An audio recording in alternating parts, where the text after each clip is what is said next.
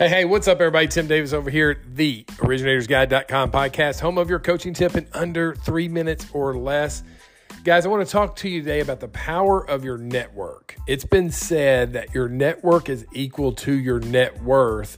So in other words, the people that you're close to, that are around you, if they're very successful, chances are very high that you're going to be very successful.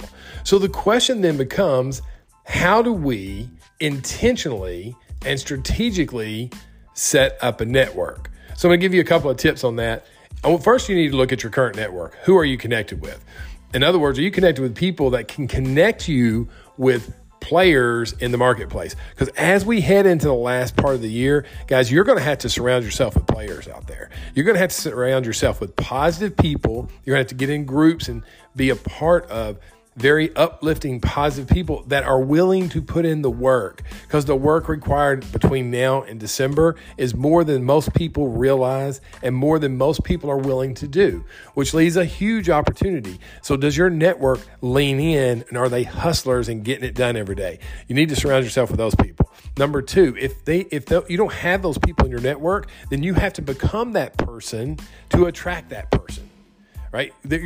People are going to be attracted to others that are like them. It's kind of like birds of a feather flock together. So what kind of image are you putting out there?